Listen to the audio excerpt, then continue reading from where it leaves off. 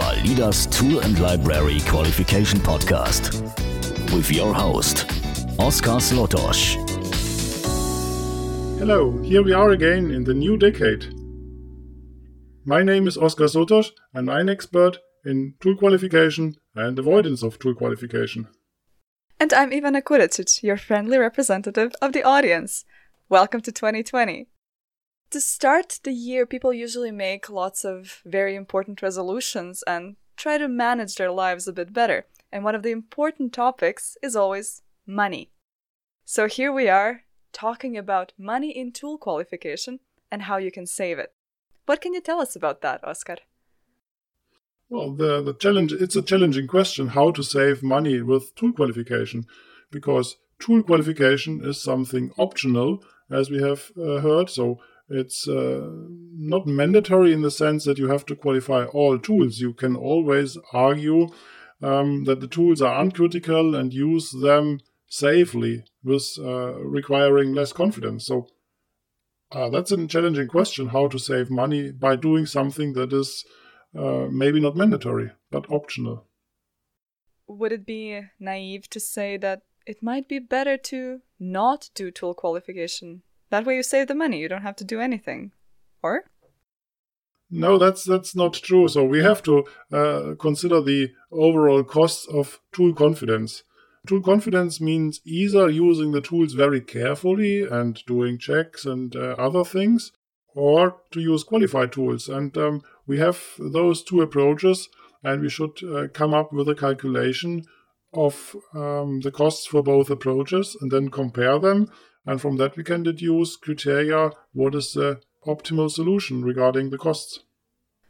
What would you say the main factors are to do this pro-con calculation? How difficult is it to actually evaluate something like that? Well, it's not too difficult. It's quite easy because there are some principal factors that impact the costs of qualification of a tool. So you need to buy a qualification kit and you need to apply it, and then it takes time. It takes money to buy it. It takes time to apply it, and maybe time to document it, and then work according to a safety manual. And that is a one-time activity, and then it depends on how many users you have. So if 10 people are using your tool in a daily basis, then within a year you have 3,500 usages of the tool. What would it cost if we don't qualify the tool? Well, then those 3,500 usages of the tool would need to use the tool carefully. Well, and what does it mean carefully? Carefully means that they can detect all potential errors of the tool by extra efforts, or by checking something, reviewing something, doing something extra, comparing with other tools, additional work. The cost of a mitigation can be calculated by doing it once, and maybe you have to review the generated code. So then you can say, okay, for such a review of a generated code, we might need half an hour of time to go through it and find and check whether it's generated correctly. Well, this half an hour of time, then you can multiply by, well, if it's an average number, so you might have smaller and bigger modules, but if you take a fair amount, then this half an hour is a valid estimation. And then you can find out how many modules do you have and how frequently you build or how frequently you're using the tool. And this is a simple multiplication, and then it comes out, if it's 3,500 users time half an hour, then it's 1,750 hours. And if you calculate between 50 and 100 euro per hour, then you will end up with 100,000 euro that costs you to mitigate the tool every year. These are really big numbers, but when we compare them to how much a tool qualification may actually cost you, where are we at? This, of course, depends on the size and complexity of the tool, and also on the degree of its qualification. So we usually don't qualify a tool completely, but only the critical parts. So maybe just the code generator of some parts of the tool and not the complete code generator, and maybe not the reporting aspects and other aspects. The interesting challenge is always to convince people to work safely with the tools. If they develop software, even if it's safety-relevant software, without tool confidence, then they pay neither money for mitigations nor for tool qualification. And then it's always first, how much extra effort is it? What comes out? Do we really need to do this? And, well, with an TCL1 argumentation, they can do it once or two times manually. That's maybe cheaper than qualifying the tools, but when it's then scales and they roll out the tools to a broader user community, then they can easily multiply how much effort it would be. And then we can easily determine if there's a break-even point. If tool qualification costs less than it saves, then it's saving money by tool qualification. But definitely what we need to say here is that you need to do something if you want to be compliant to safety standards. Either you need to think about constantly mitigating for potential issues, or you just do a tool qualification and you're safe. Yes, and that's true. All safety standards, all relevant safety standards have three things. You have safe hardware, safe software, and safe tools. And unsafe hardware isn't possible, unsafe software isn't possible, and unsafe tools is also not possible. So therefore, all those three pillars are important for a safe system. So I asked you a little bit about how much you can expect tool qualification to cost you. And of course, we can't put exact numbers. But do you have any examples from industry of how much tool qualification could potentially save money? Well, we have, and this is already published since we are doing this since 10 years together with BMW. So they have a code generator and from MATLAB Simulink, the modeling tool. And they don't want to test everything on the hardware. They want to trust that their simulation is working correctly, and then don't do all these very expensive hardware tests. You need many resources, you need much time, you need to redo things if they are failing due to hardware issues, and you need to analyze big models. So this would cost them millions to work with TCL1 level of those tools. And so they are saving millions by qualifying the tools together with us. Of course, qualification of such a big tool isn't cheap also, but over the last 10 years, so this is a huge amount of money they have been saving. So what you would recommend to somebody who is on the fence about whether they should qualify or not qualify? Talk to you, right? See where you stand. Yes, we do qualification strategies. Either we start with a classification and then work out the first step of the roadmap towards safe tool usage is the classification. But if somebody has a classification and somehow isn't happy, then we can help them with a qualification strategy and find out what is worth to be qualified.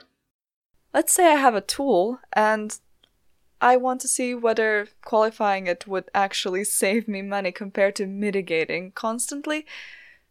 Can I be confident that this can be done? Or are there actually some cases where tool qualification doesn't save you money in general because qualifying might not be an option? Well, we can qualify every tool, but if it has a specification that we can use to derive test cases from. But it might not be worth to do it. So if you have just a very small tool or a tool that is integrated within a tool chain, and then it might not be worth to qualify this. So if big companies, OEMs, are using hundreds and thousands of tools even, they do not need to qualify them all just because they have them somehow. So that's usually the more money you invest in the classification, the more precise you can say what comes then on qualification costs and qualification efforts. So it's worth saying it and classifying it precisely, because then you just need to qualify those features you're really using and not everything. Validas. Safety for your tools and libraries. Contact us at www.validas.de and ask for a free strategy talk. So before you look into tool qualification for efficiency and money-saving reasons, you need to think about whether it's really worth it for you. How many times do you use it? How many times do you have to mitigate? How many users have to deal with this? Yes, if you use a tool only once a year, it is maybe okay and acceptable to do a manual mitigation. While if you use the same tool every week, then it's not so acceptable. By the way, using a tool once a year or every week, so how frequently we are using a tool, does not depend on how frequently you're calling it actually, but how frequently you're using it to build something that goes into the product. So, for example, you might recompile your software daily, but only every 3 months create a new version that goes into the new car. So then you don't need every day to mitigate it, but every 3 months when it goes something to the product, you need to mitigate again. So that is something. But frequently the development cycles are shorter and they have maybe once a week or every 2 weeks, depending on the project status, they have new software versions and sometimes even daily versions are to be produced. And just imagine if a test driver is working 12 or 14 hours a day, doing very much in the final phase of the project, and you come to him and say, hey, you have to do another half an hour of this review here, otherwise you're not safe. So that is not acceptable anyhow. So in this case, the development time is much more worth than something that we can do up front to qualify the tool. There's other thing what we had done. So once we had a big customer, and saying we want to minimize our tool qualification costs.